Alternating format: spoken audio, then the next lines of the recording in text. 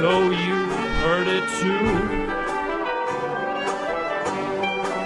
Oh, my sweet, sweet, sweet starman, waiting in the sky. It's Saturday, the Sci-Fi Book Club. Honey, could we ask for more? Welcome back, universe, to the SFBCPC. That's an abbrev for Sci-Fi Book Club Podcast. We're coming to you live from Bone Shaker Books on 23rd Avenue South in beautiful Minneapolis, Minnesota. Yeah, that's right. On today's ep, we'll be talking about How to Live Safely in a Science Fictional Universe, written by Charles Yu in Earth Year 2010. I'm your host, Brent Aldrich, and with me as always, via holographic projection, please help me welcome my co-host, Mr. John Love. Hey, Brent. Hi, John. So this is our first live show, and you know what I'm going to do? I think I've got it figured out already. I'm going to pander to this audience. I'm going to play the room. At some point, I'm going to appropriate one of their most beloved and or reviled media to ever be produced in their state and twist it to my own devices. So at this point, there should be no you love it or hate it. No undecided voters in this audience, right? No Ken Bones out there, thank goodness. Yeah. Did you know, John, that Minnesota is known for its progressive political orientation and its high rate of civic participation and voter turnout? Oh? Yeah, that's a Minnesota fact. You won't get that anywhere else. Minnesota facts. Minnesota facts. So anyway, I'm just going to keep this playing. I kind of like this now at this point. It's nice that Bone Shaker brought out the full orchestra pit for our show tonight. Very kind of them. Yep. As I said, we couldn't be happier than to be here with you for... Yeah, thank you. Thank you. Our first stop on our SFBCPC EBT 2K27. That's an abbrev for Sci-Fi Book Club Podcast Earth Book Tour 2027. Hello, 2027! Oh, shit. So, and we did find this out today. So, I don't know if anybody in the audience knows, but we did crash land our pod on a frozen lake here in frigid 2017. Mm-hmm. We were shooting for 2027. We were shooting for 2027. A couple reasons why. We heard bad things about... Hey, wait a minute. I'm just going to put a pin in that. Yep. I just heard something. Could the band rewind a little bit, actually?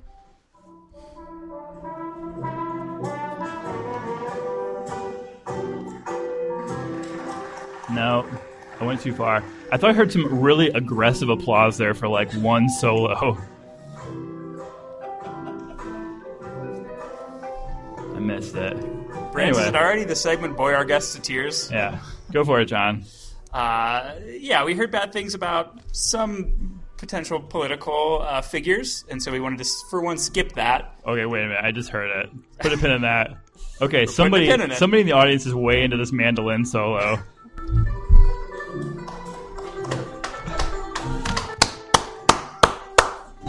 Let's hear that again. Yeah! One guy out there loves the mandolin. All right, continue. Taking a pin out, and I kind of forgot what we were talking about. Okay, anyways, so we were shooting for 2027 for that reason that I already mentioned, but also, so you guys don't know this, and this is going to be the few times we allow spoilers on the podcast, future spoilers, not book spoilers. We usually get to that early and often. Very quickly. Yes.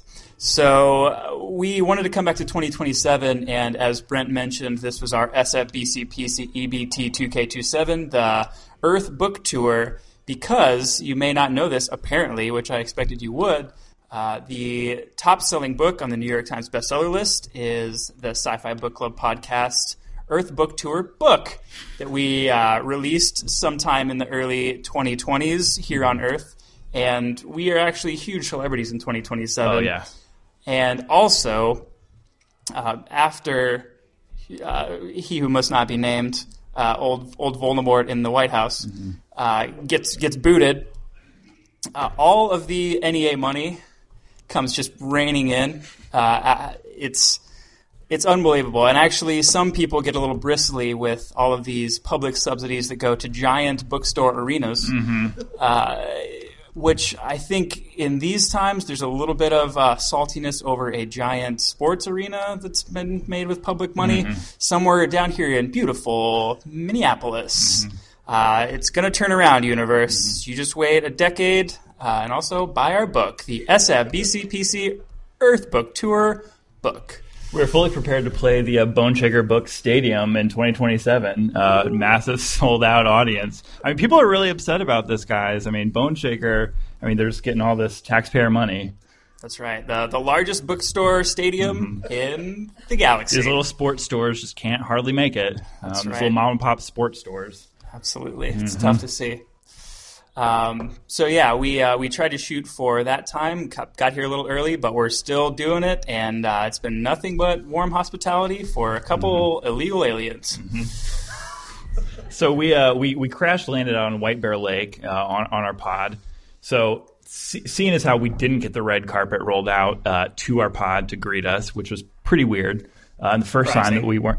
Also weird that we didn't get the blue-green carpet of intergalactic friendship and what's upness. That would have been cool, Minnesota. Just saying. But we are from 900 years or so in your future. We live near the Galactic Center in a parking lot near a supermassive black hole. So John and I are aging very slowly, which is great. Just the best. We found a spaceship full of science fiction books and movies from your time.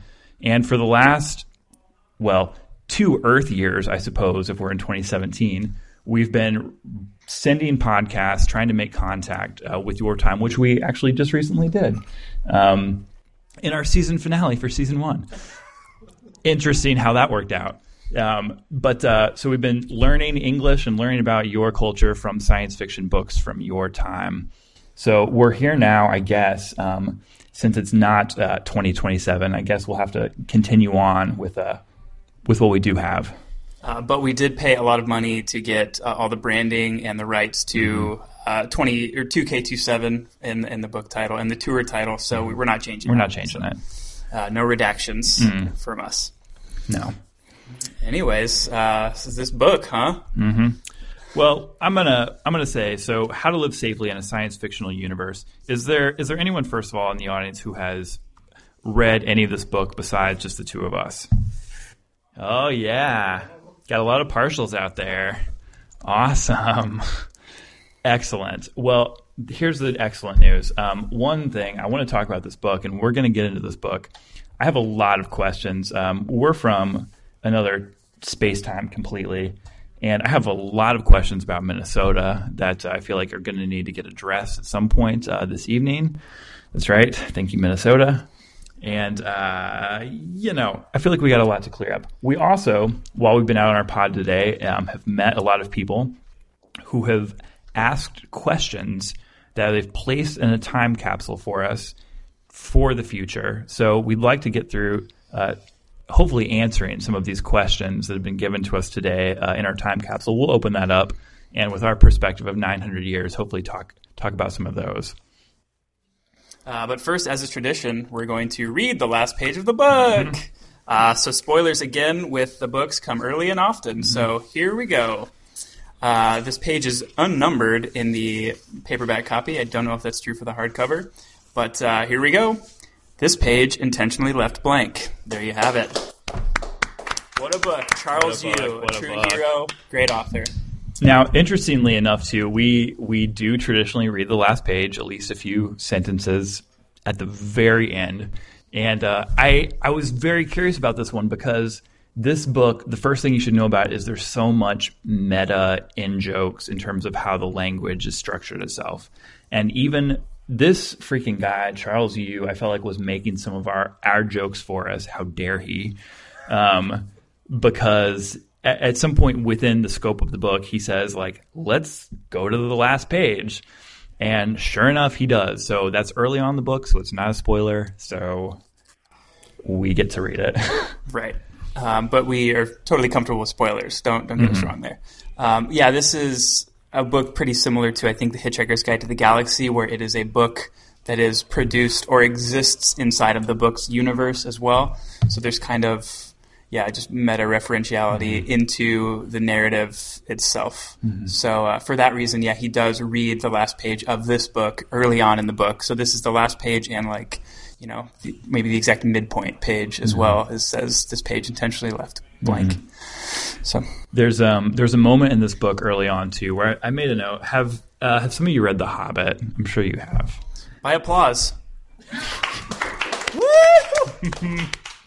Okay. I've complained about this on the podcast before, but I'm going to do it again and hopefully set some things straight. So, in The Hobbit, get to the very last chapter. So, Bilbo's gone on his adventure. He's got the ring. Everything's great. He's gone back to the Shire. And within that very last chapter, there's this little thing that happens where all of a sudden it steps outside of the narrative and decides to be meta, right? And so Bilbo says, and I've come down hard on this before, and I feel like I should probably step off it a little bit because it's not that big of a deal. But Bilbo at some point basically says, I'm thinking about writing a book. Maybe I'll call it There and Back Again, A Hobbit's Journey. As if I just read that book, So you're suddenly really self-aware that oh, wait, Bilbo wrote this book? I hate that. Don't do that. If you're an author, don't do that. Because this whole time there's been this narrator character telling the story about Bilbo Baggins and Gandalf, some dwarves, Prancer, Happy, Gimli, Han Solo, Chewbacca, Jodorowsky. That's right. And Dopey. There we go. That's the 7. So you tell this story the whole time, and then all of a sudden decide to step back and become meta about it, and it just doesn't hold up. And there have been a few other books that we've read where I felt like it was going that way. It's too convenient, So I've been calling it the Hobbit fallacy. If any author ever does that, because it's too easy. It's too easy and clean of a way for all of a sudden your hero to be an author also. They're not. So I was worried very early on, and I could probably tell you exactly what page in my notes, when I thought, oh no, Charles Yu is turning into that, and he's going to do this. But it happened very early on where he starts to say, okay, I'm reading this book and I'm writing this book. And you start to realize, okay, is it this book that I have in my hands? You say it's a silver cover. That's what's under my dust jacket, And it is. It is. The difference in this one, and the reason I'm going to give it a pass on the Hobbit fallacy, is that he calls it so early on, and the entire structure of the book is this super meta. We can talk about diegetics here in a minute because this book is all about that. We got some. The guy loves mandolins, diegetics. Oh, my favorite Star Wars character, Mandolin Solo. Yeah, he became Kylo Ren. Exactly. Right. Yeah, I don't know. I'm really not sure how this book managed to get over that, because it was very in your face early and often, haha, look at me writing this book. Great. Mm-hmm. But I don't know, it was almost at a certain point where it didn't even matter anymore. The book exists more in the universe than it does in my hands, I guess. Mm-hmm. So it was really part of the narrative story instead of, this haha, look at this object that's both in and out of the story at the same time. Mm-hmm. But I don't know. It was good job, Charles, at avoiding the Hobbit fallacy. And so now I think it's probably time to go to everyone's favorite segment, 5-word synopsis. John, are you prepared to give a 5-word synopsis? Subtitle, it doesn't have to be a complete sentence. Right. If you could give me a 25-word intro song that I could think up, the 5-word synopsis, that would be great. It's everybody's favorite time. John's making drinks with limes. Giving you synopsi. Is that the plural? Still got them 5 words left to go. I'm sorry, that one didn't rhyme very well. Thank you. You're very kind. Thank you. Diegetics, bad theme songs, mandolins. Thank you. I didn't do a very good job. 5 words or less. 5 words or less. All right. Well, I got 4, and I don't think that they do a very good job. But we'll try. How about this? So Let's hear them. Again, not a complete sentence. Meta-narrative. Is that one? That's one word. Sure. Dad? Question mark? Yes. Absolutely. Dad? Time loop, one word. Paradox. And I'm going to just say meta-narrative is 2. Meta-narrative. Dad? Meta, comma, narrative, comma, dad, question mark, comma, time loop, comma, paradox. Okay. Exclamation point. Thank you. And that's been everyone's favorite segment, 5-word synopsis. Man. We usually then have a follow-up segment, which is explain the 5-word synopsis and expound upon it, which kind of makes the 5-word synopsis useless in the first place. But so do you want to take that segment on? Sure. Can you unravel my 5 words? Sure. All right. So meta-narrative, as I was just saying, this entire book plays so much with the narrative structure itself. I'll back up even a little bit and say that he's in a time machine, the TM-31, which is powered by chronodiegetical technology. So the idea that time and diegetics, the structure of a story itself, are what power his time machine. So within that, the fact that you start on like page 4 talking about diegetics, the structure of a narrative itself, the narrative form, the narrative fiction, you know this is already going to be a super meta narrative because it's called that out to begin with. Narrative was the second word. I think I messed up Let's already. just make that one word. Sure. We'll call it 5-word synopsis or less. Dad? So this entire story turns out that it revolves around a father-son narrative, which could get really weird later on the podcast. Who knows? So this the main character, also named Charles Yu, which is the author's name, which is, again, super meta to begin with, is searching for his dad who's been lost somehow with this time machine through space and time, and he's on a search for and really drives all of his actions. Time loop. At some point, we find out that the main character, Charles Yu, is stuck in a time loop that he can't get out of, and so we don't know, again, it becomes super meta in terms of how the narrative has maybe already happened before in the past, who knows how many times, and it becomes a question of how do you escape that time loop. And paradox, how could all of these, oh my goodness, thank you. How could you hold these different realities that are different, happen perhaps in the same universe, but have very different outcomes and realities, especially at the very, very end of this book, which comes just before that last page. You get a whole nother sort of narrative at the same time as, let's say, the rest of the narrative that's been happening throughout. And that's the exegesis of the 5-word or less summary. This segment brought to you by Corellan Sweet Tea. It's the sweetest tea in the galaxy. Sip, and we're back. Mm-hmm. So here's the thing. John, unless you have something you're dying to get to, I have a lot of questions about Minnesota, and I'm wondering if we've got a real Minnesotan in the audience who can help me out.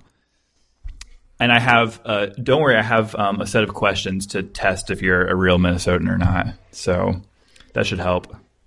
Do we have any, or do we have any who think they can pass the test of a true Minnesotan? Come on down. None of us are from Minnesota.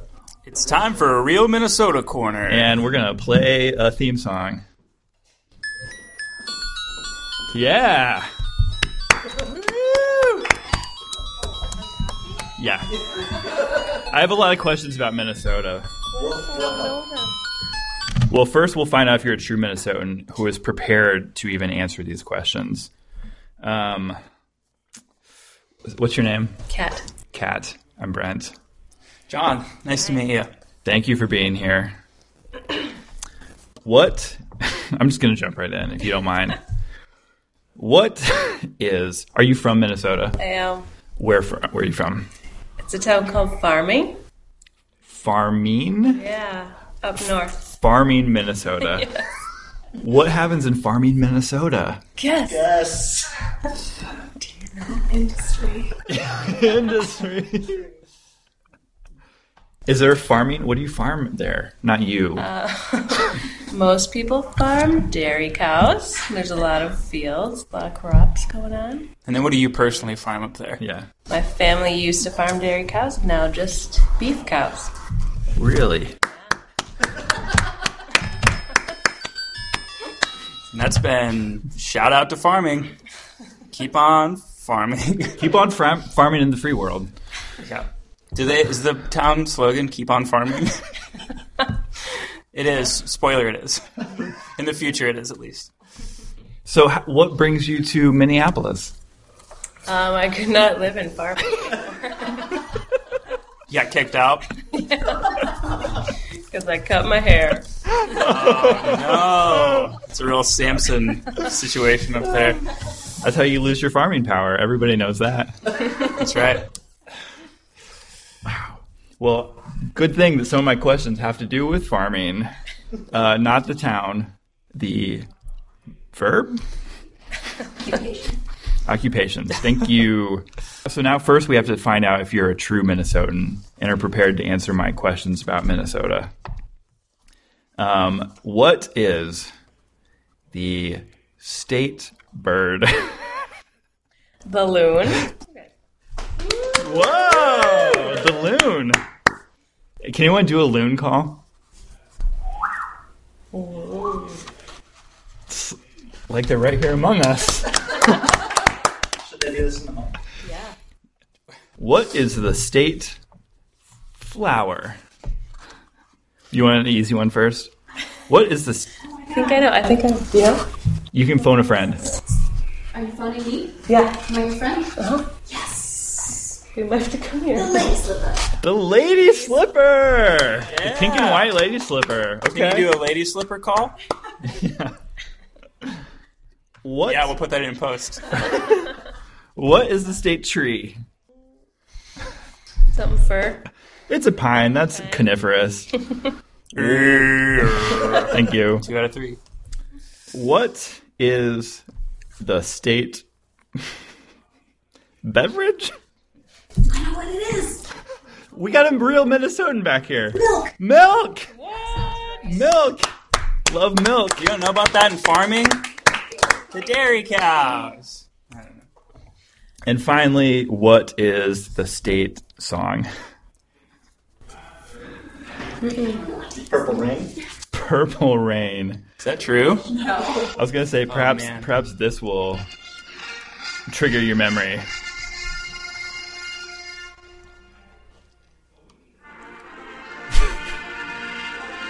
That's your state song, everybody. Everyone's favorite. Hail! Exclamation point, Minnesota. Yeah. Yeah. I'm just gonna put my hand over my heart for a minute while this plays. Yep. Minnesota, land of the common loon, the monarch butterfly, the walleye Are fish. those the lyrics of the song? Yeah. Good. Where the pink and white lady slipper flowers and the Norway pine is a big tree. We love our milk and our Lake Superior agate. And our motto, Little du Nord. I say that in L'Étoile du Nord. Why is our motto in French? That's a great That's question. one of the- That's the that's next a question in the Minnesota True question. Minnesota corner. Not even Quebec up there. And Hey, that's been... I don't it's make not the even rules. Quebec up there. Everyone's favorite segment. All right, I think you passed. Brought to you by Milk. Thanks. So what can you tell me, though? What can you tell me, first of all? I would like to know, and maybe you aren't the historian for this, but what's the deal with the Twin Cities anyway? Why are there 2 of them? Tell them about Pig's Eye. Could make something up. What's Pig's Eye? Yeah. It was a city on the river. Come on down. Come on down. Come on down.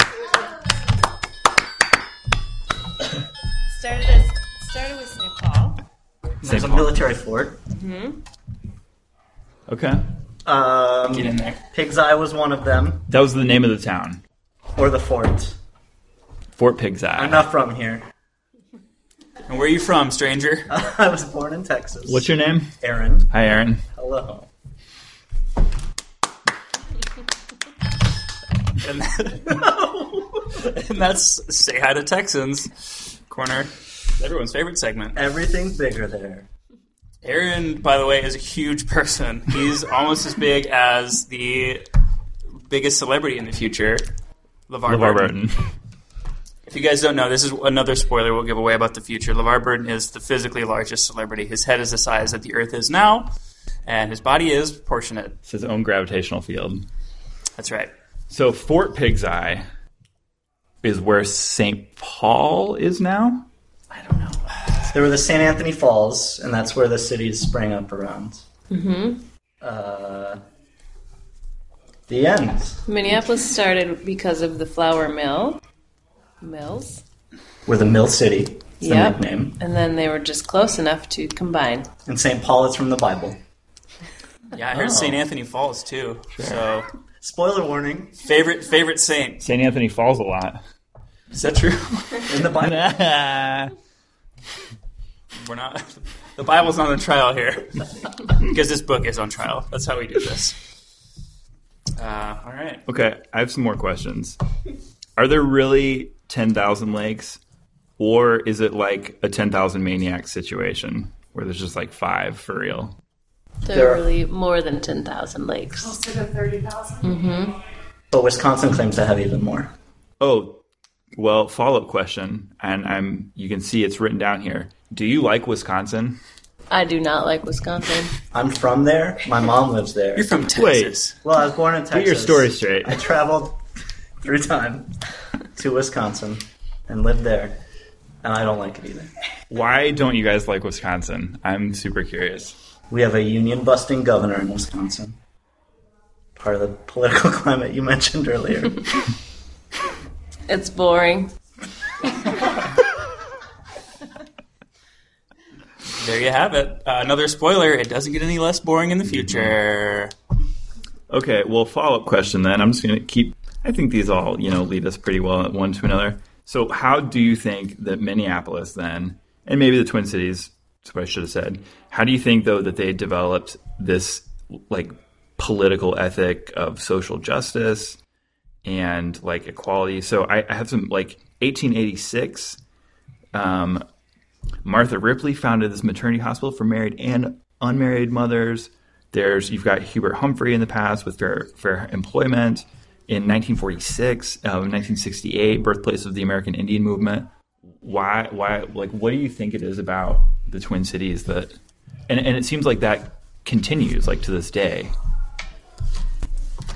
I really have no idea. Go Do you for it, have an Kat. idea? I don't. The Midwest, Wisconsin, before it turned to the dark side, was also a big bastion of union power and progressive politics. I don't know. Maybe because we're all really close to dying for 6 months of the year, connected to life by a single thread. And there's so much time inside to read all the things. Right. It's the same. Did Siri just chime in? I bet it's the same reason that the Nordic countries are so progressive. Huh. Minneapolis right now actually has a big immigrant population as well, and I think the East African population voted at 94% or some crazy number. And so we just elected some Muslim legislators, which is really cool. I don't know. Follow-up question. Do you think that us coming back to promote our book is wasting the ability to go back in time? No. Good. That's what we like to hear. Yeah. Killing baby Hitler for promotion. Baby Hitler is actually already dead in this time. Spoiler warning for 2017. Yep. He didn't make it this far. Yeah, I think, I was saying to somebody the other day, because Minneapolis, St. Paul, and obviously I haven't spent a lot of time here yet, but it seems to me like it has the same kind of ethic that people like to equate with a Portland, a what are other cool cities? What's the one in Texas? Austin. Thank the you. good part. Yeah, and here's the thing, though. I think that those cities, to me, have never been that... Like, they seem too easy to me. Like, it seems like people move there because it's like, oh, like, they kind of have what they... I don't know. They've got a lot going on, and so it's easy to settle into that. I feel like Minneapolis... Nobody's moving here necessarily. Maybe I'm making an assumption because it's so cold all the time. And so, like... But, so it seems like it's this amazing... partly Midwestern ethic, partly maybe what you were saying about being cold all the time. But it seems like a really distinct, kind of amazing thing that you've got going on. Prince said the cold keeps the riffraff out. Riff Raff the rapper? He's never been here? I don't know. I bet he has. We'll look it up. I feel like I should just be very forthright about this. I am a holographic projection who believes that the optimal being has two and only two legs. Thoughts? I really like cats and dogs. Wrong. Got to think about that. I'm just going to say for the record as well, you probably noticed my current physical form is I made mostly of paper, like origami. Got these 7 legs. After the last season, I was forming this spit paper mache cocoon around myself, and I came out with these 3 wings, which I'm super excited about now. It's kind of a new thing. I haven't You look good. learned how to fly it. Thank you. Have you looked under the table? Seen all those extra legs? 7 legs. Awful. 7 legs. Disgusting. We have a love-hate relationship. meaning I love Where's him, the love? but hate his legs. And he just tolerates me, I guess. Okay, how thick should ice actually be if you're going to drive on it? About a foot. When I was growing up, In Texas? no, in Wisconsin, when I was of driving age, they made us drive on the lake because it was a safe way to practice driving on the ice. What? Yeah, so 16-year-olds skidding around out on lakes. I have so many questions. Here's the thing. How If many you're- sick cookies did you do? That's the first question. We call them whip. We call it. I think you're referring to whipping shitties. Yeah, I am. You're right. We whipped a lot of shitties. Okay, another related. If you have a bunch of people who are going to get together for a thing and everybody brings some food together, what is that called? Potluck. Oh, potluck. You know, where some parts of the galaxy it's a pitch-in. What? And what do you No. call the thing that you bring to the potluck that has a bunch of stuff? Oh. The mixed. What, the casserole? No. No. Is that the sound? Yeah, you nailed it. It's called a hot dish. What? Okay, what is a lutefisk? It is fish that has been in lye for a while. And it's what they used to eat in Norway, or maybe still eat in Norway. And it's delicious. In Iceland, they throw sharks and skates in a pit and let them ferment in their own uric acid. Sharks on skates? Is that what Sharks you said? and skates, like rays, manta rays. Oh, I thought you were talking about some sharks on ice skates. I They're thought the this was most another. dangerous sharks. They can survive underwater or on top of I it. thought this was another messed up Norwegian thing that I just don't know about. We put our sharks on skates now. Okay. Wow. I'm learning so much here. This has been a real cultural exchange. Do all of you live in Minneapolis or St. Paul? St. Paul. Minneapolis. St. Paul. Perfect. Do we think that St. Paul is ever going to be cooler than Minneapolis? No. Keep St. Paul boring. But the people that live there don't want it to be cooler either. It's nice and Because of the biblical thing. Yeah. They saw St. Anthony fall. St. Paul's the one you marry. Yeah. Okay. Do you think that the Vikings mascot is too heteronormative? What are the Vikings? Now it's time for Sports Corner. Because I do have some sports questions. So welcome to Sports Corner. I'm your host, John Love. With me, as always, Brent Aldrich and a bunch of Minnesotans. Gaggle. A gaggle of Minnesotans is what they call them. So, the Minnesota Timberwolves, familiar? Yes or no?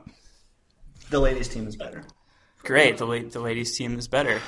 Here you have it. Well, it turns out that a former player for the Minnesota Timberwolves, Kevin Love, possibly my cousin, my last name's Love. There's a current player, last name Aldrich. We have Brent Aldrich on the pod here with us. What else? There was another member who's been on the pod who has the same name as a current Minnesota Timberwolves player. Anyways, this has been Sports Corner, brought to you by Corellan Sweet Tea, the sweetest and most refreshing tea in the galaxy. Sip, and we're back. Thanks, John. That was Sports Corner. Okay. Who can take us curling? My stepdad curls. Do you know the rules? Sorry, we're back in Sports Corner. It's like shuffleboard, but on ice. With brooms. Shuffleboard. And that's been re-entering Sports Corner, brought to you by Corellan Sweet Tea, sweetest tea in the galaxy. Sip, and we're back. Who invented the Juicy Lucy? There's fights about it. Okay. There's drama. Mats. I want to know, Mats is where to go, I would say. Didn't But I also like Blue Door. I had that. But they didn't invent it, but they... Is there like a Prometheus stealing fire from the gods origin story to the Juicy Lucy? Yeah, but like those myths, they change depending on who tells them. Does anyone know one? No. I feel like it's time to flip the cultural exchange here and open up. Yeah. Ask. Is it that time? Yeah, ask the future. Well, before we get in, so we do have a time capsule of questions from 900 years in the past. But any of the true Minnesotans at the table who have proven their mettle as true Minnesotans, if they have any questions for the future, we'd love to field them. Do dogs get to vote? Heck no. We had had 4 legs. We didn't. We had to do some research about what dogs were. They don't really exist as you know them in 900 years. I'm glad I'm not going to be there. I'm not going to make it. Is Florida still there? No spoilers, but Florida's gone pretty soon. And does anyone really care? No. Yeah, like that famous Little Mermaid song, Under the Sea. More questions? Anything? No. Well, you are dismissed. Thank you, Kat and Aaron, so much for joining us. True Minnesotans. True Minnesotans. Is it that time to open the time capsule and read some questions? Should we talk about the book a little bit, at least, before we do that? Okay. I feel like we've just been, we're obviously trying to get acclimated with our new climbs here, but, we got this book sitting in front of us. Let's chat about that for a minute or two. What do you want to say, John? Well, now you're putting me on the I want to spot. talk a little bit about, so there's this time machine. That's sort of the basis of this book, is the main character, Charles Yu, lives in a time machine. He has lived there for 10 years or so. It sounds sometimes a little bit like the TARDIS, but I don't know if it is actually bigger on the inside or if it's just the same size on the inside as on the outside, but it sounds kind of like that size. The premise is he's been living in that. As I said earlier, it runs on chronodiegetical technology, which is a 6-cylinder grammar drive built on a quad-core physics engine. And so early on, you have this basis in both science and grammar and language as the basis for how he's going to move around in this space with his time machine. Right, and his job is to basically fix people's time machines who have broken down. And I like there's a distinction between in Universe 31, where this whole story is set pretty much, there are the protagonists, and there are basically the backroom folks like him who are in maintenance and retconning. So basically everybody who is a protagonist, kind of has a story about them. That's why, I don't know, that was kind of confusing to me a little bit in this book, where, I know, he kind of becomes a protagonist and then, I don't know, maybe becomes like an upper class member of this universe's society because of that. Mm-hmm. That was a little confusing to me because I'm no English major and I can barely read. Mm-hmm. So, because again, we're from the future. This is not our native tongue. So any gaffe that I make, you have to forgive me for, universe. But yeah, all right, continue. Well, just to say, I mean, I think that there's a lot to say about this book too in terms of structure. So we talked about how meta it is early on, to the point where I don't even know if I could spoil this story if I tried to. I mean, it is in some ways a very simple story, but the structure of it weaves back and forth with the structure of the book and the structure of this time machine and the narrative that moves along throughout the whole thing. So I would say like this first half, it's a little bit of getting acclimated. You think the story is going one way. Charles Yu, the author, breaks chapters up in some ways that are very self-aware, and it's not even until later that we get like 4 pages of consistent, like straight narrative in a row, I would say. Definitely. And yeah, that's why I think it was pretty difficult to come up with a 5-word synopsis, because it is kind of just those 5 words. And I'd say the main story is this Charles Yu in the book, like the main protagonist character, who is trying to find his father who invented the time travel technology and is lost somewhere in time and or space-time. And I mean, he's really just trying to find him. And so that's kind of the main thrust of the story. But there is all these interweaving kind of time loops and paradoxes that we have to sort through. But yeah, I really enjoyed, I liked the whole book, but I really enjoyed the first half of the book where we kind of get this character who does now travel through time and repair these time machines. Him basically doing his job, for one. There's some great moments where he meets science fictional characters like Luke Skywalker's son, Linus, which is an amazing little scene.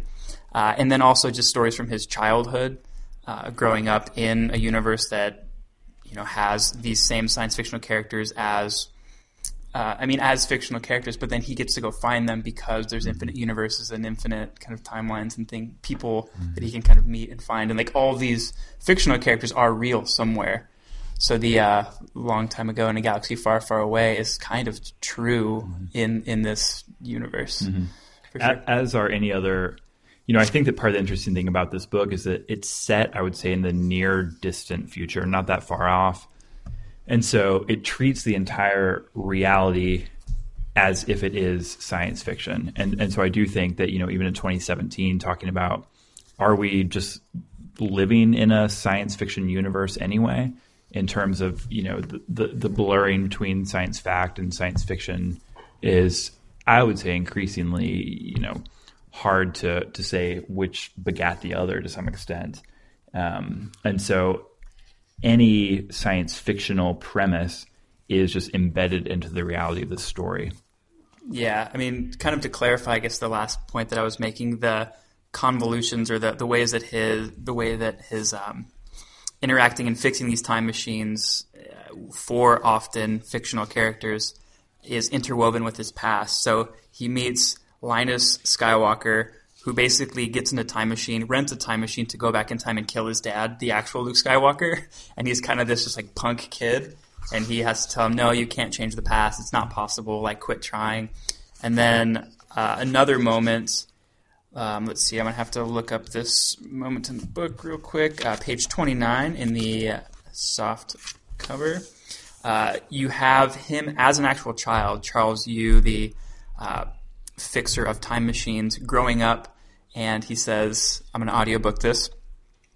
There was one time Donnie, the kid from 2 blocks over, the other side of the freeway, got first pick and said he was going to be Buck Rogers, and everyone laughed at Donnie so hard and for so long that he looked like he was going to cry. He begged to change his answer, but by then it was too late. Justin, who had second dibs, got to be Han Solo that day, which was like winning the lottery with a ticket he didn't even buy, and he milked it for all it was worth.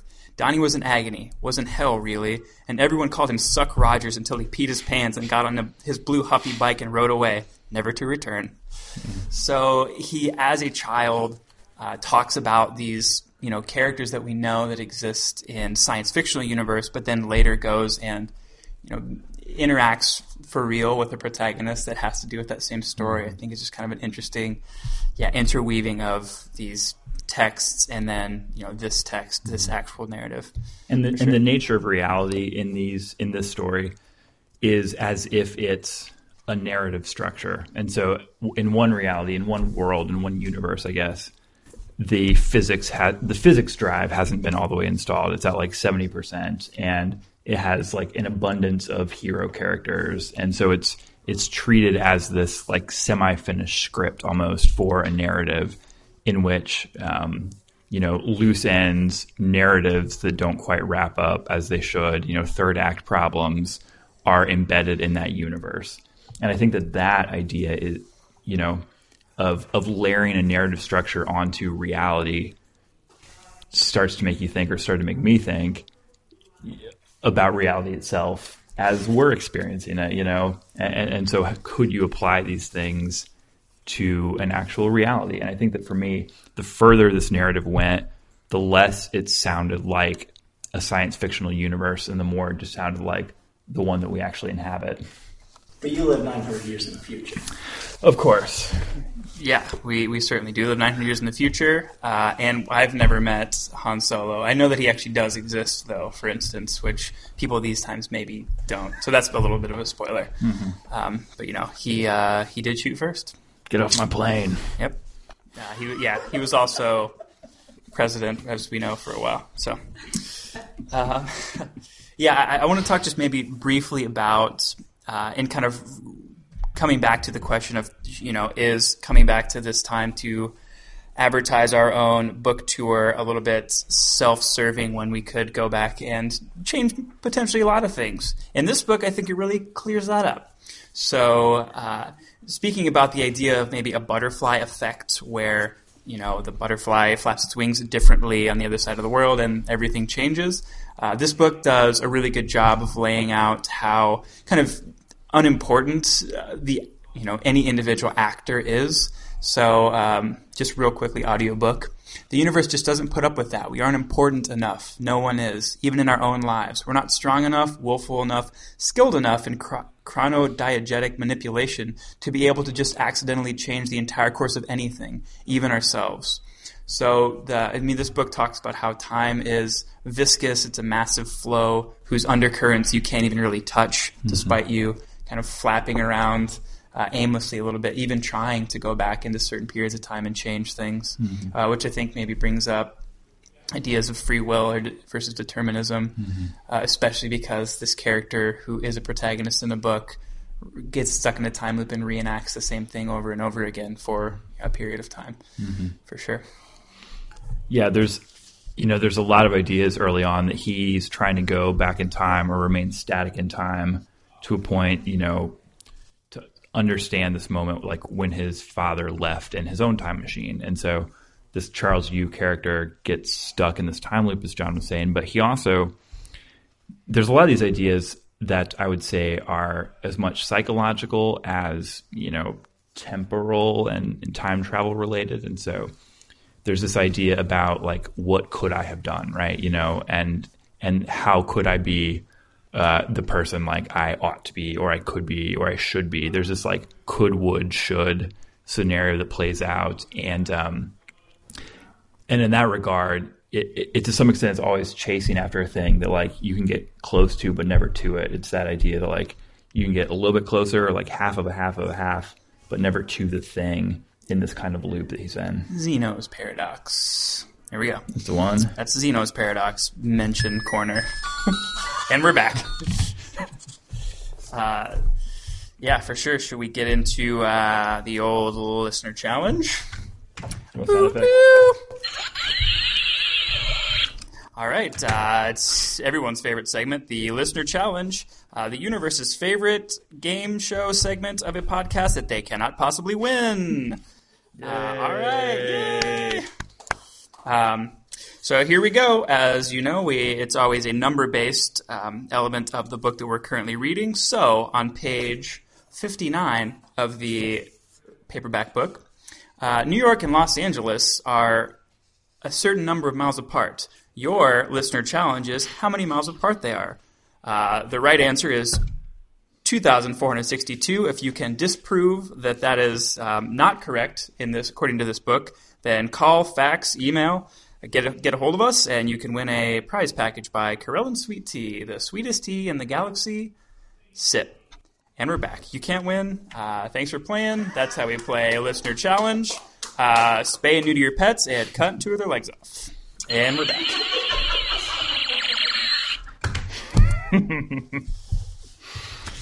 Yeah, I thank you, John, for that listener challenge. Absolutely. Spreading the good word.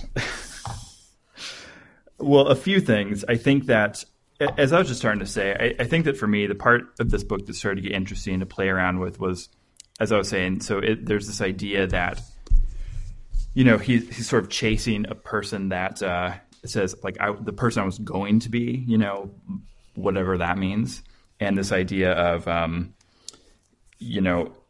that there's another universe, like, that's like just out of reach. And it's like, oh, in this other universe that I'm trying to attain, I'm good enough, I'm smart enough, I'm whatever. And I think as we get farther into this book, the line starts to become blurred so much between that very like psychological and self-reflective longing for a better self or a better world, and the same act of using his time machine to literally go try to track that moment, like in time, down.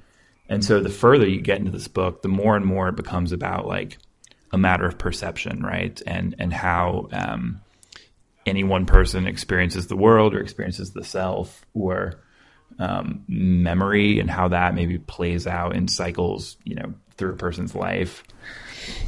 Yeah, definitely. I mean, I think with that, there's an interesting connection between that idea and kind of relativistic time, actually. So in this book, very early on, it's pretty standard narrative. It might be we pick up the action in the next chapter the next day or so. It's pretty regularly spaced out time where he's speaking about the action, the things that are happening in the world, and just kind of the highlight bits.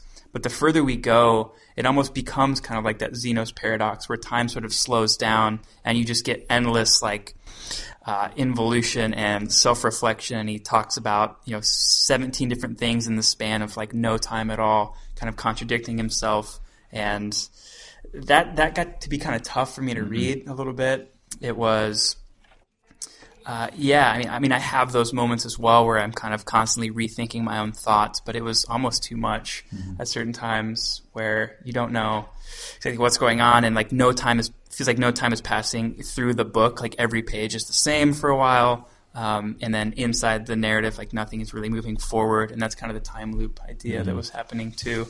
So it seems like, every second just gets super stretched out towards the end of the book, which I think is something that he's going for. He mentions in the acknowledgments at the end of this book, Gödel Escher Bach, The Eternal Golden Braid, which is a book about recursion and infinity. And I think that book definitely shows through in some of those moments of just endless self-reflection upon self-reflection about self-reflection. So that was kind of tough, but I mean, it totally fits the narrative, and it makes sense at the end why some of that stuff would start to happen, for sure. Yeah, I'm going to read, and this is not a spoiler because it's like before the chapters even start. But it's a line of dialogue that shows back up again. It's referred to sort of throughout audiobook. When it happens, this is what happens. I shoot myself. Not, myself. I shoot my future self. He steps out of a time machine, introduces himself as Charles Yu. What else am I supposed to do? I kill him. I kill my own future. And so that, as John was just saying about getting stuck in this loop of like, to some extent over, I think again, that's where the like mental act of almost over analyzing, like what could have been, might have been, could have been different had I done this one thing differently. I think that literally translates into that idea of maybe killing the future self, if what that does to you mentally is get you locked into this cycle of like, getting really bound up in one single moment or one single failure or one single decision that went this way instead of that way. I mean, I think that we've been getting pretty heavily into the content, and I think to break up some of the possible tedium, we should get into a new segment, which is based off of this book. So what early on Charles Yu, the time travel or the time machine repairman, says people, what they often do once they rent a time machine is go back to their worst moment and relive it over and over again. So it's time for everyone's favorite segment. What's your worst moment? I feel like we need some guests for this. Welcome to It's Your Worst Moment. I'm your host, John Love. With me, as always, Brent Aldrich. Hi, John. Hey, Brent, what's your worst moment? Man, I got to think about this one because there's been so many over a 930-year lifetime. Sure. Superlatives mean there's only one worst, so let's hear it. Man, Again, this is the segment to lighten up the tedium and the heaviness of the podcast. I really want to get this one right. Damn. I mean, I've killed. I've murdered. Were those? We got mandolins. We got murder. We got diegetics. You played the mandolin? Yeesh, I didn't know that. Yikes. Yeah, that could have been it. Man, I do really want to get it right, though. You know, gosh, this might be a good time for a commercial break while I think about my worst moment. All right, time for a commercial break. Accidental beans. You stuck in a time loop and get really hungry, replaying your worst moment over and over again? Try accidental beans. Whoops, I'm stuck in a time loop, but these accidental beans are delicious. Accidental beans. Whoops. Yeah. And we're back. I mean, there really are truly too many to account for.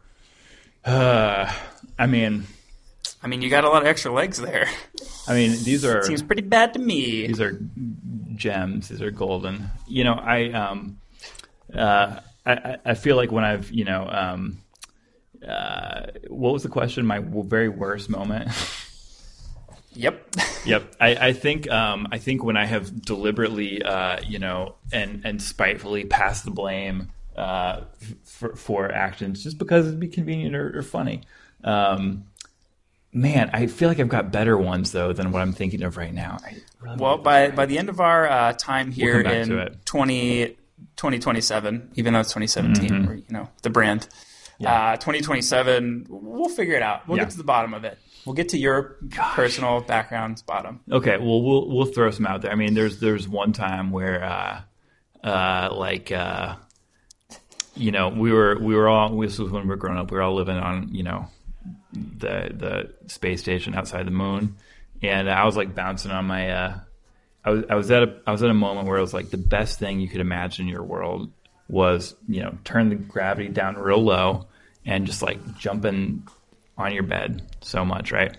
Now everybody next door can hear you, that for a fact, but you got a little punk ass kid there too. You're a punk ass kid. You're 7. I am a punk ass kid. Yeah, we all are. Absolutely. The motto of the center of the galaxy. And so what you can do is just jump really loud on your like low gravity mattress, and then while simultaneously doing that, you can yell at this other kid for doing it loud enough so that the people next door can hear you, and you're like yelling at him to stop while you're full well doing it. It's not a nice thing to do. That's the catchphrase of this this segment. The worst moment. It's not a nice thing to do. Did that one. But that's not the worst, but we'll come back to that. Yeah, we'll get to it. Here. Yeah, we do. We do have several weeks in 2027. My worst moment, growing up, poked my dad in the eye on accident. He was preparing me for a bath. It was bath time. And I don't remember exactly how this happened. I was, I don't know. I was picking up my action figures, accidentally poked him in the eye.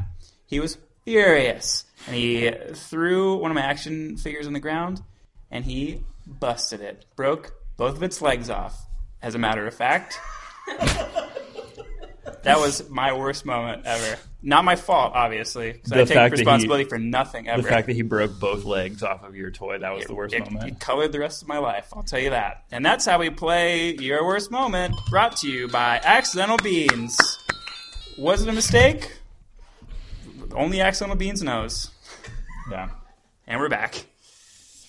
Well, here's what I'd like to talk about in this book. I think that I was actually reminded the last book that we podcasted in our first season was Mad Adam, which is the third book in a trilogy by Margaret Atwood, which in our season finale, I rated as the best books that we read all season. So big fan of those books. They're terrific. We're getting a lot of head nods out in the audience. It's good for old Maggie Atz. Getting a lot of There you go. that passive-aggressive Minnesota applause. On a podcast, we call that podcast gold. Hey, let's have a little bit. Yeah, so it's a Minnesota applause / podcast gold. 3, 2, 1.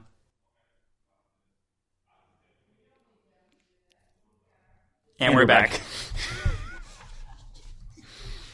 But there were a few things in this, I think, as this book was starting to resolve, that reminded me so much of some of my favorite parts of that book, Mad Adam, which, again, it's the third book in a trilogy, so a lot of things are resolving in that series by the end of it.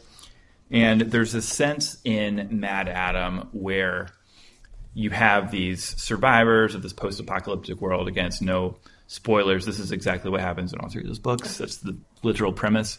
And but there's this question about, like, okay, so maybe you're going to put off doing a thing because you think it won't, like, be the most significant or meaningful or world-changing thing in the world. And so, like, you put it off and you put it off and you put it off. But, like, what that leads to is essentially just this, like, denial of the present, which long-term turns into, that's when you do look back and say, like you have this, like, regret, or you get caught in this time loop. And so I think that where Charles Yu, the character in this book, ends for me was perhaps, or at least there's a sentiment that I think is the same. So I'm going to read some audiobooks on 152 in the hardback. So he's talking, I think this is a scene, like, remembered with his father as they were young.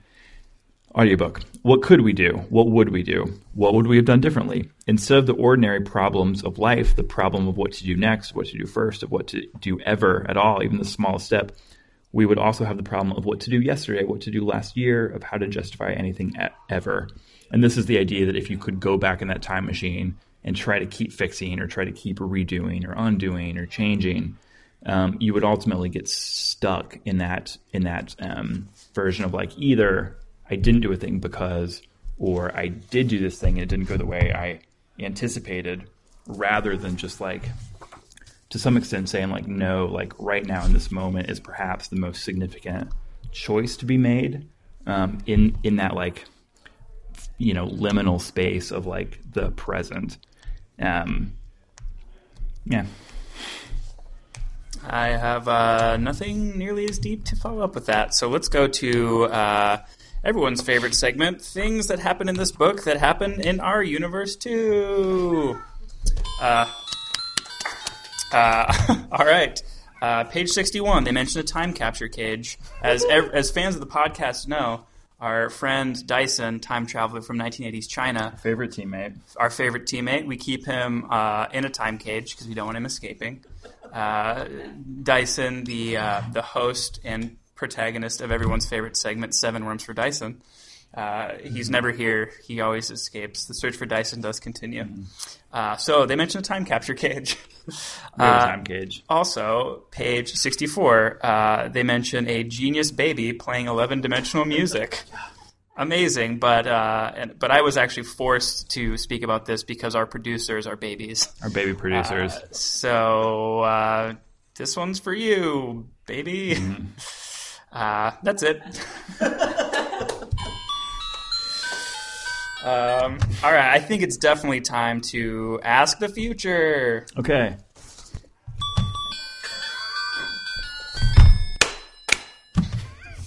I feel like for this one, can we get some more guests up here on the pod? There's only, like, a few people who haven't been here. I feel like we need a local time-space perspective and the future. Come on down.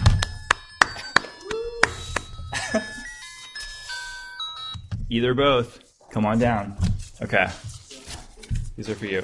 All right, What's your I'm name? just gonna. Amy. So just a second. I'm introducing people. Oh, I'm What's your rude. name? Summer. Summer. Amy and Summer. You neither claimed native Minnesotan. Is that accurate? Podcast gold. Right. I was giving you the Minnesota nod. Where are you from? Arizona. What's in Arizona? Not a lot. Most things are dead. But what is there tends to want to kill you. So cactus, scorpions, and people pretending like it's okay to live there. Nice. That sounds like a little microcosm of the entire universe. Yeah. Not a lot there, but what's there will try and kill you. Mm-hmm. As we learned with The Dark Forest, the book we read last season.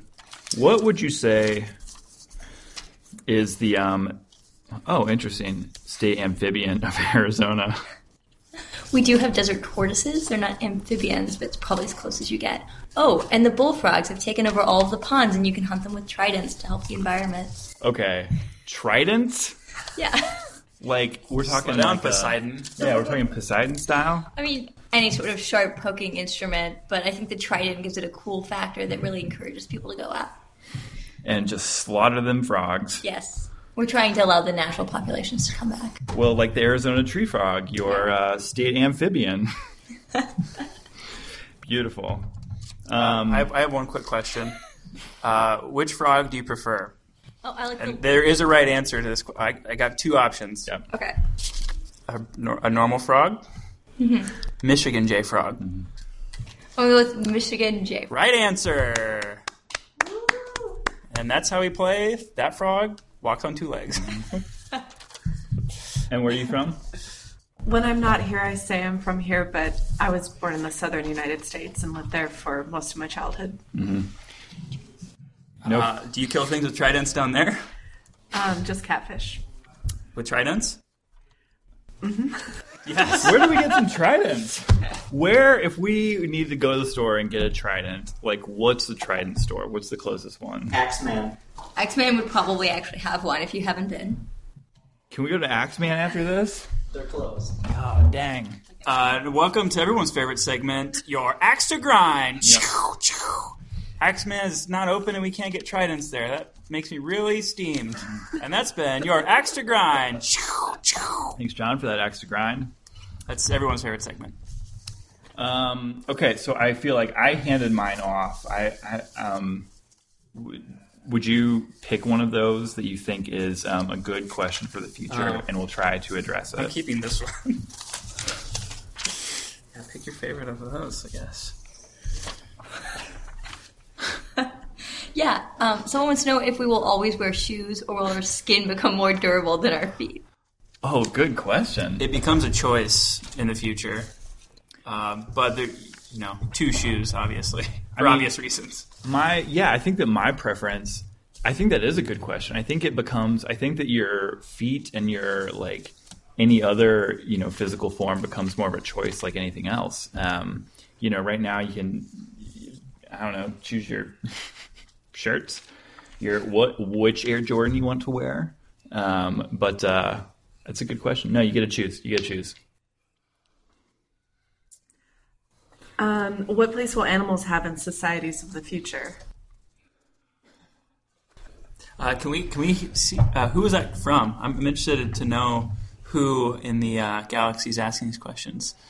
Are they an From animal Cynthia themselves? and Isabel from St. Paul, Minnesota, on Earth. Brent, what do you think? Well, I think again we can't give specific spoilers for fear of changing the timelines.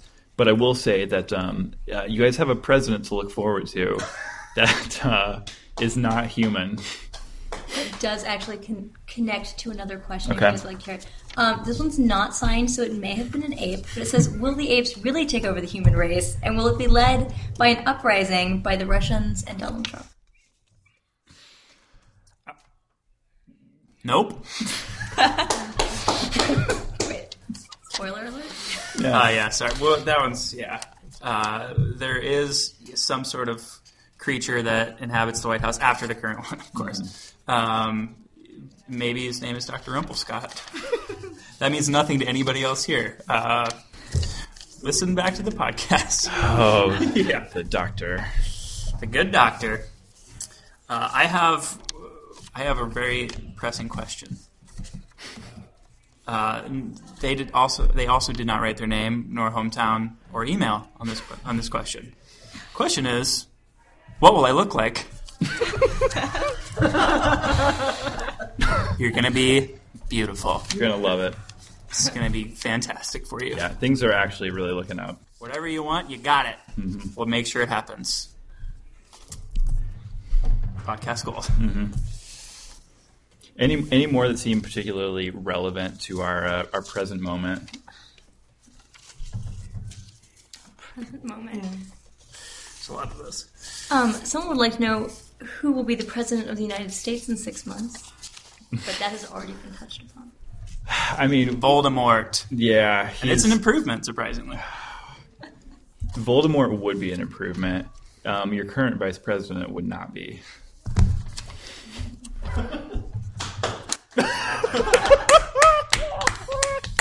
I like this question from old Libby. I do not know how to pronounce that last name. Is it so Norwegian? It might be. So sorry, Libby. I am basically illiterate. Will I ever have a neighbor on Earth that's an alien? Spoiler, Libby, you already do. I don't know. We got any more? We have a science question. Excellent. In the future, will scientists figure out how to turn off and on gravity for themselves and be able to breathe still? Can you break that question down? What do you think that means? So my guess is I think when you turn gravity off, your lungs will no longer correctly work. So there's that problem. So I'm going to say, one, I think you know more about how gravity works than I do. Because I would have said, like, yeah, just turn that shit on and off all you want. That sounds great. That sounds fun. Vacuums are only for hypothetical physics problems. They're not fun to work in. Okay. I guess, I mean, if you have lungs still in the future, you need to worry about that. Again, I mean, just like the feet thing, though, you don't need lungs. You can be some other kind of organism. Yeah. Upload my consciousness into hundreds of bodies, so it's fine. I've got a real pressing one from Whitney. Have you managed to reinvent unicorns yet? What? No, of course not, because you can't reinvent something. But we did bring them back to life, and they're fantastic. It's a real Jurassic Park situation, though. Absolutely. And we did convince them to all walk upright on 2 legs. But they're like raptors. Yeah, of course. Let's not touch that. Just leave it at that. I feel like we've really answered some real questions for the future. Thank you. Thank you.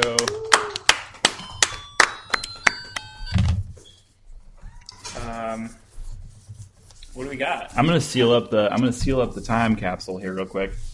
The only other things I want to say about this, because this book again became so deeply involved with its own existence and this idea of meta storytelling, and I think by the end of it really came down with the idea that a time machine, as much as anything, has to do with like a perception machine in terms of how human beings or any other life form actually perceives the passage of time, or how memory, informs the present and the future.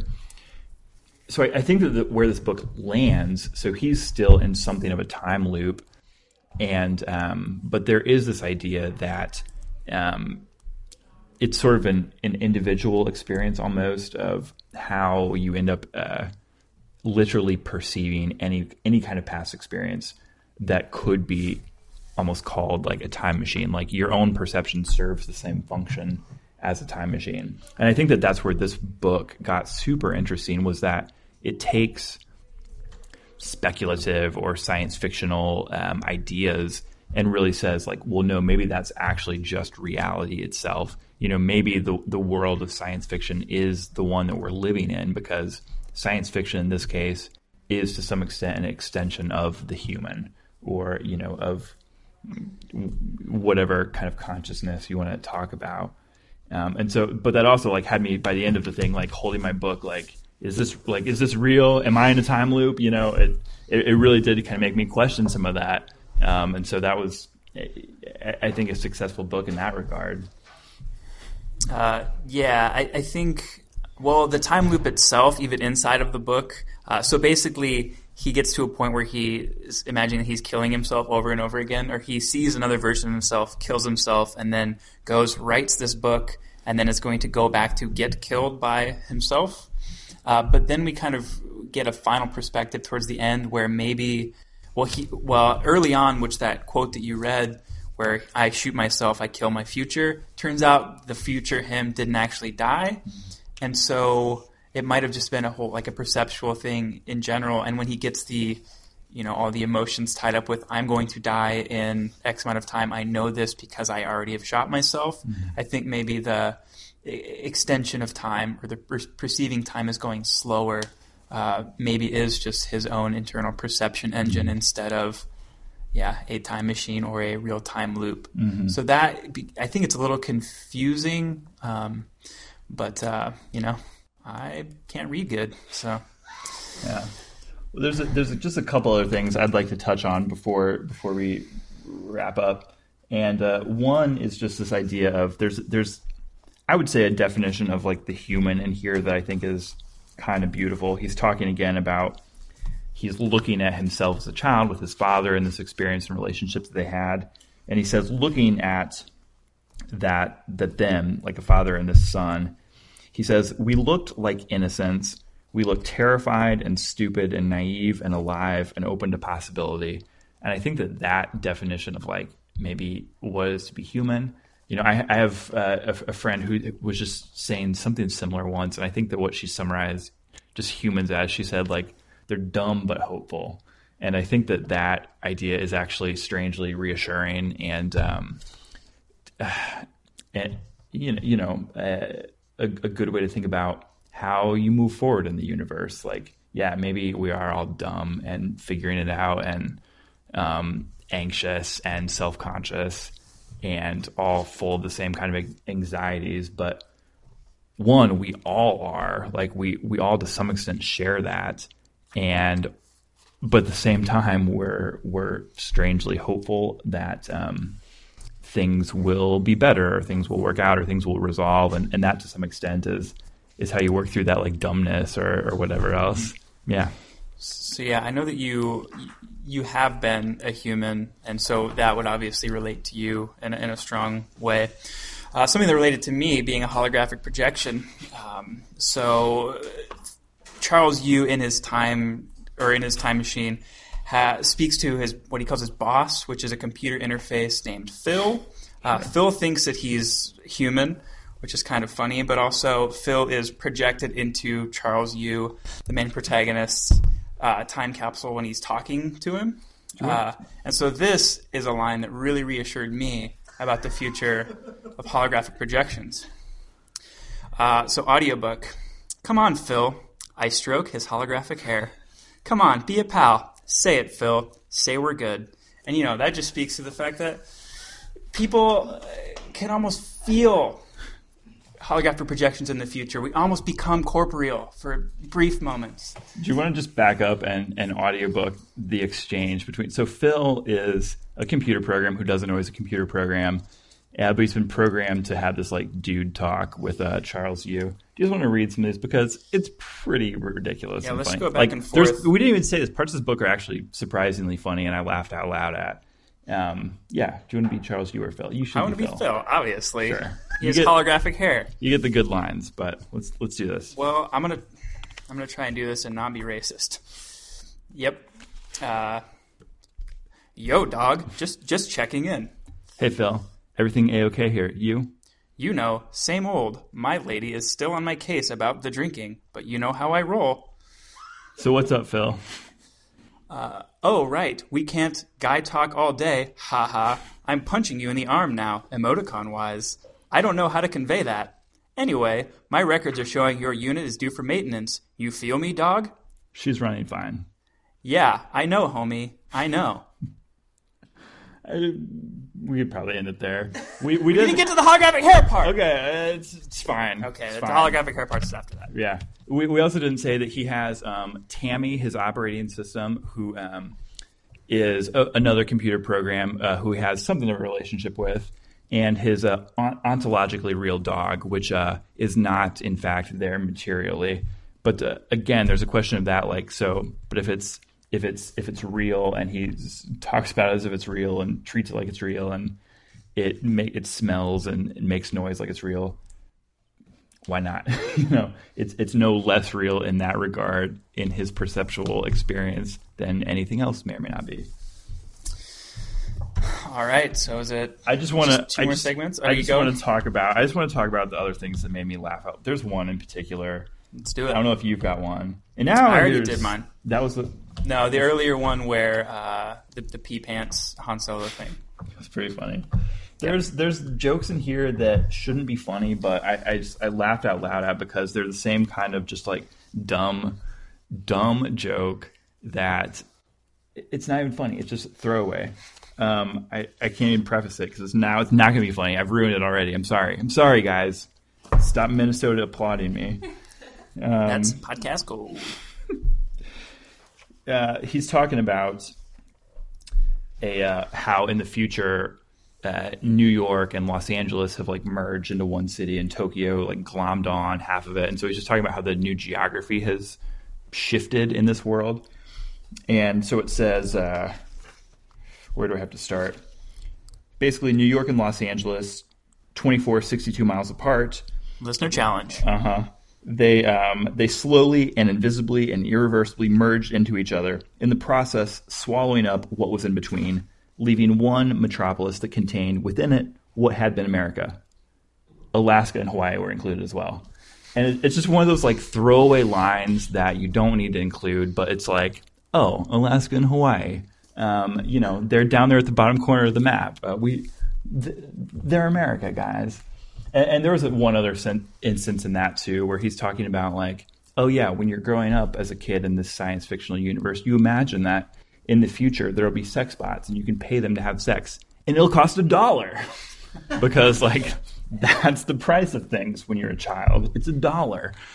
So there's just some of those not throwaway. I mean, they're genuinely funny, but, like, you don't necessarily need to include them. But they're nice little jokes. Absolutely. That was the nice little joke corner. Mm-hmm. And now it's time for everyone's favorite segment, rating systems. Take a look. It's in a book. Rating systems. Welcome to Rating Systems. I'm your host, John Love. With me, as always, Brent Aldrich and some Minnesotans. A gaggle of Minnesotans. Yeah. Did you hear them gaggling? So, Brent, what do you rate this book? Gosh, I don't even know how to rate this one. It's been so long since we've read one that wasn't in a series, and I had my default system to go to. Mm-hmm. Well, here's the thing. I can do this. I'm going to say this is the best book we've read in our second season, of which this is episode 1. I really enjoyed it a lot, and it's the only thing I've read by Charles Yu. I think it's the only novel, actually. I will say it's the most contemporary book that we've probably read on this podcast in terms of the kinds of references it's making. The references to popular culture of the time are super strong. And so in that regard, I think that it existed at a moment in time that makes it very accessible to read. And the best book we've read all season, John. And by Minnesotan applause, can I get the gaggle of Minnesotans rating on this book? They didn't like it. They hated it. As we all know, Minnesotan applause is the same thing as podcast gold, meaning silence. So they are not fans. Sorry, Charles. Sorry, Charlie. That's the obvious joke. Damn it. And I'm going to rate this, this is, man. How are you going to rate this, John? I want to read it again because I feel like, it is a pretty quick, easy read. This is a lot more preamble than I usually give my ratings. Mm-hmm. But I think reading it again will make me appreciate it even more, just so I can kind of figure out exactly what's going on, because there were some tricky bits. But I'm going to give this a solid 1.8 out of 2 legs. And that's how we play rating systems. Take a look. It's in a book. Rating systems. Thanks, John. And thank you to our, I feel like our new foster parents, Bone Shaker Books, the coolest independent bookstore in the Twin Cities metro area. Yeah. Can we live here? Seriously, thank you for hosting us. This has been terrific. I think we're going to try to come back next week and perhaps do Frankenstein, perhaps the first science fiction book ever written. And also look up the first Frankenstein movie directed by, I forget, but starring the other guy. Very good. Just search for that on your Googles. I don't know. All right. Is it possible to... Who is the best right. freestyle rapper and or beatboxer in Minnesota? And by Minnesota, I mean in the room. Who is the second best beatboxer and or freestyle rapper in Minnesota?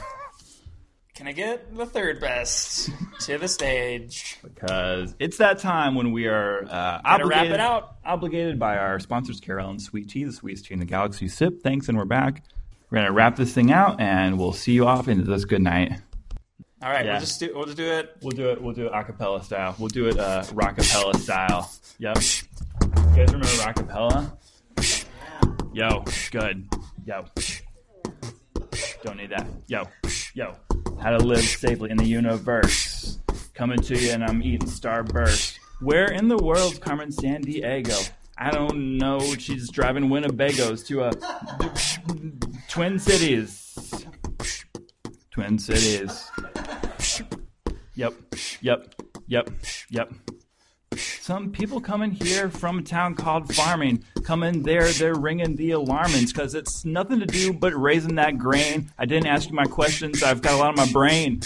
Coming to you from the 900 years in the future. Coming to you, Landon, we got sutures on our bodies because we're hurt. We crash landed on a White Bear Lake. Coming to you, I wouldn't be a fake. If I was here from the future, I wouldn't lie. Coming to you, I'm afraid we're going to die in this 2017. It's a scary time. Coming to you, I'm not going to rhyme with rhyme because my New Year's resolution was to stop making that rhyme. Yep.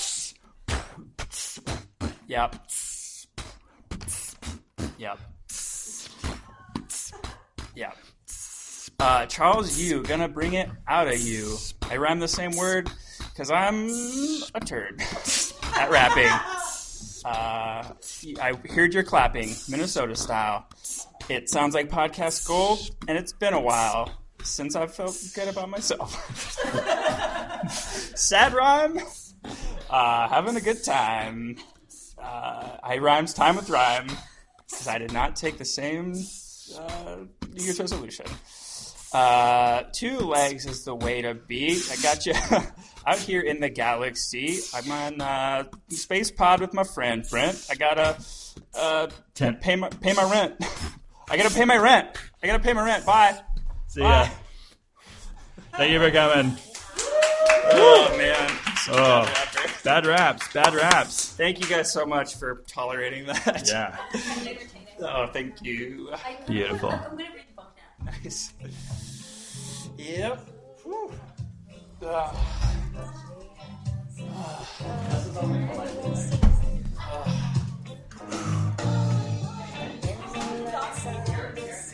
What? I mean, Carol, you guys do that. Can we play Dungeons and Dragons on the podcast? Hazy cosmic drive. There's a starman waiting in the sky. He'd like to come and meet us, but he thinks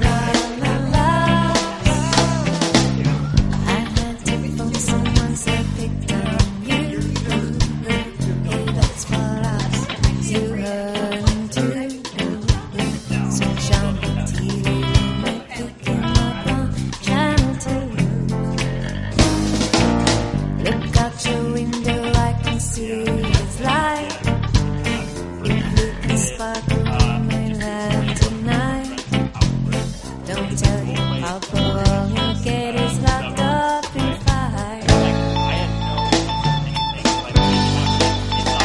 There's a starman waiting in the sky. He'd like to come and lead us, but he thinks he'll blow our minds. There's a starman waiting in the sky. He's told us not to blow it, 'cause he knows it's all worthwhile. He told us, let the children use it, let the children use it, may all the children boogie. La la la la, la la la la, la la la la, la la la la, la la la la,